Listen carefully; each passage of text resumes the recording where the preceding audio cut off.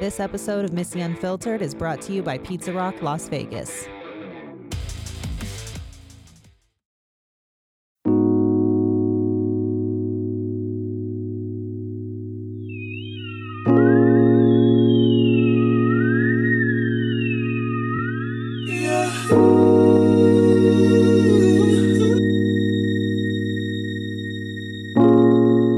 Once upon a time, my best friend dangled a needle over my wrist.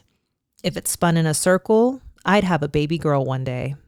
If it swung back and forth, a boy. My needle went in a circle and then started to go back and forth. She said that meant I was going to have twins, one boy and one girl. That was the moment I decided that I wanted twins. Fast forward 15 years or so to when I started dating my husband. The same friend did the needle test on him. And I don't know if it works on guys or not, but he got the same result. That's when he told me that twins run in his family somewhere. That's the moment we were set on twins. For years, we tried to get pregnant. I was getting to that age where I was getting serious baby fever, and many of my friends were starting to get pregnant. And I'm sure we could have tried for a few more years, but scheduling sex with my husband, tracking ovulation, it was getting really annoying and we were getting really discouraged. We decided to speak with a fertility doctor to see if there was anything that could be keeping us from conceiving. And I highly recommend doing this if you're seriously considering getting pregnant. The tests that they do for the women are super uncomfortable. And I'd honestly say that was probably the worst part. Shooting dye into my fallopian tubes, yeah, never again. And removing polyps from my uterus, also miserable.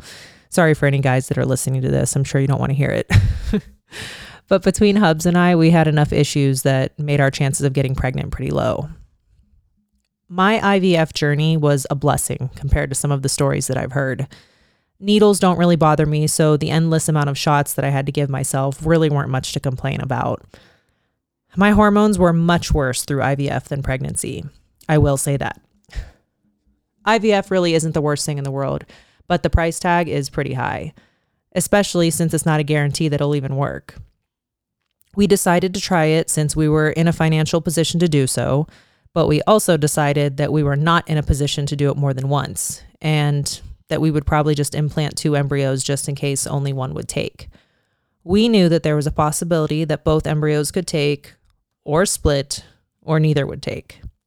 And even on my hardest days of parenting twins, and there are many, I never think that I should have only implanted one. And I know I didn't get the boy-girl that I was set on. I actually would just say that I didn't want 2 girls anytime anyone would ask, but now I couldn't imagine having a boy at all. I've heard people say that you don't know true happiness until you become a parent. That's not entirely true. I know plenty of people that are pretty fucking happy without screaming, shitting babies. What is true is that the love you have for your own children, you can't explain. But it comes with worry and stress, overwhelming daily defeat, and lack of sleep. I am very lucky in the sense that my husband is a morning person and has always been the first to jump up for Miss Evelyn, who wakes up with the fucking birds every day. Me, on the other hand, I am like Aurora, Sleeping Beauty, who she was named after, who is a crab ass when woken up by her sister. I was pregnant when I turned 30. For me, I think that was the perfect age to become a parent. And I think everyone has their own personal perfect timing for having kids. I tell my friends without kids to wait as long as they possibly can, because once you have children, your life changes completely.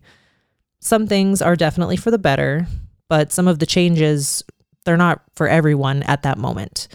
Not everyone will have a planned pregnancy like I did, but when you have children before you're ready, or you have children with someone who might not necessarily be the best parent to co-parent with, you could face huge challenges in raising your kids.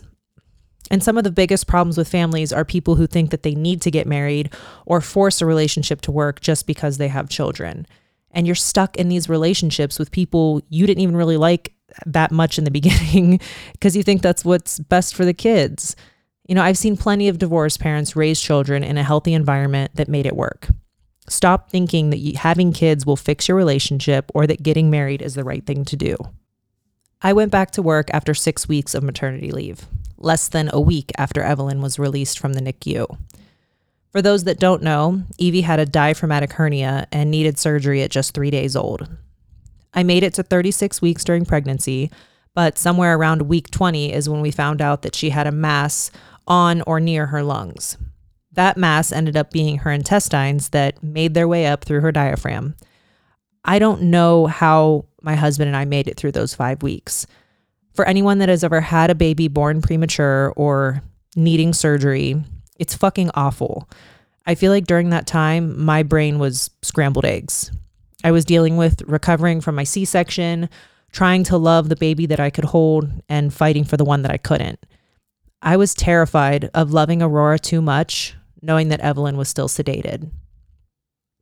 I gave birth at 1:30 and 1:31 p.m., and I will never tell them which baby was born first. That was a little twin mom advice I got long ago. I didn't get to meet Aurora until after midnight that night. She was also in the NICU for the day because she was premature. That night, my doctor told me that I couldn't go see Evelyn in the NICU until I was able to walk on my own. And you can bet your ass I was up and on my way at that moment. But seeing your baby sedated in a box with wires in her belly button and tubes in her nose and her mouth, I don't know if it was the drugs that I was on from my C-section or not, but it was a numbing disbelief that I was looking at my baby girl. I knew at that moment I needed to be stronger than I ever knew how to be because I really didn't have any other choice. Evie's surgery came and went. It was successful, but those few hours while the doctors opened up her little belly, that was only the beginning of a really long road. Aside from waiting days for her to come out of sedation and open her eyes, and then days after that to be able to hold her for the first time, we couldn't even take her home until she could finish all of her bottle feeds for 48 hours straight. Sounds easy, right? Wrong. The NICU for babies that are no longer at high risk, they only have one nurse for 7 babies. One nurse that is on a very strict feeding schedule with an allotted 30 minutes for each baby. That means Evelyn, who didn't know how to feed from a bottle, was given a 30-minute window to figure it out, or they were giving the rest of her milk through a tube. I was home with Aurora during this time, and Chris was working, so luckily for us, we were able to utilize the Ronald McDonald room at the hospital, and we could bring Aurora with us and take turns going in and out of the NICU to visit Evelyn. But once they were out of my belly, they weren't together again until they were 5 weeks old, because Aurora couldn't go in and see her. Somewhere in this 5-week period, we became really frustrated with one of the doctors.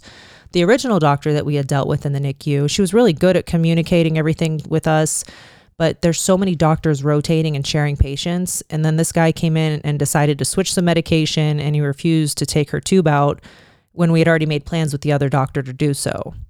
We knew she was ready to come home, and if we could just get her in our care, she would learn to drink from her bottle and she would be fine. Her and her sister needed each other.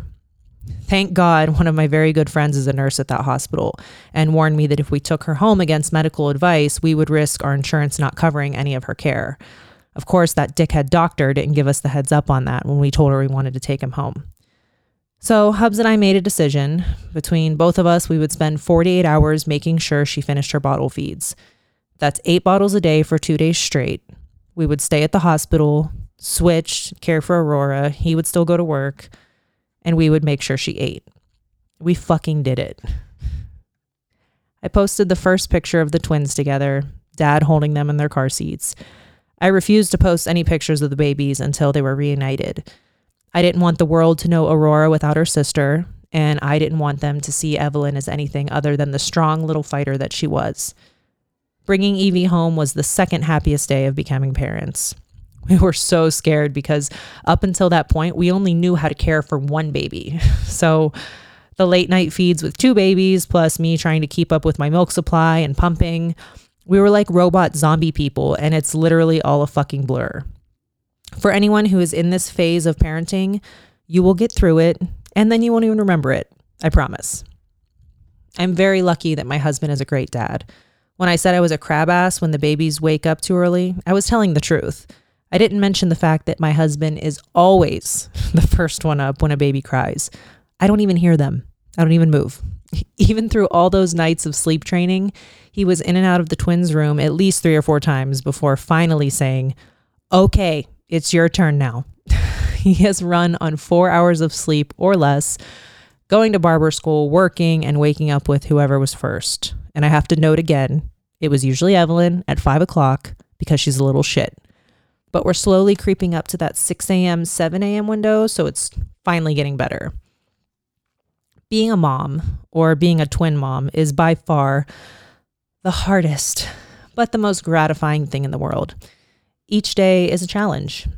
Each day, one of the girls says something or does something new, and I can't help but to quote Dave Chappelle on this. Remember when he said, "You used to live in my balls, and now you're out here making macaroni necklaces and shit." And that's how I feel when I look at the kids. And everyone always says that the twins' first word was going to be fuck. And I'd laugh and say like, oh, as long as they use it in the right context. And man, if you would have seen the surprised and pride-filled look on my face when Aurora dropped her toy and said, "Oh, fuck." By the way, it's true what they say. Kids repeat everything. When I look at my girls, I know they are looking back at me with the purest form of love. They don't look at me and see the stress I'm feeling or see how defeated I am from life that day. They don't know how I feel like a failure in so many ways because all I'm trying to do is give them a good life, and some days it's really fucking hard. And it's those moments when Aurora holds her little hand up to my face and says, "I love you, mama," or when Evelyn says, "Love you, mommy." That's when I know that I'm going to get through it. I'm going to get through all this shit that life is throwing at me, and we're all going to be okay. You can hit me when it's over, what's up? You can hit me when it's over, what's up?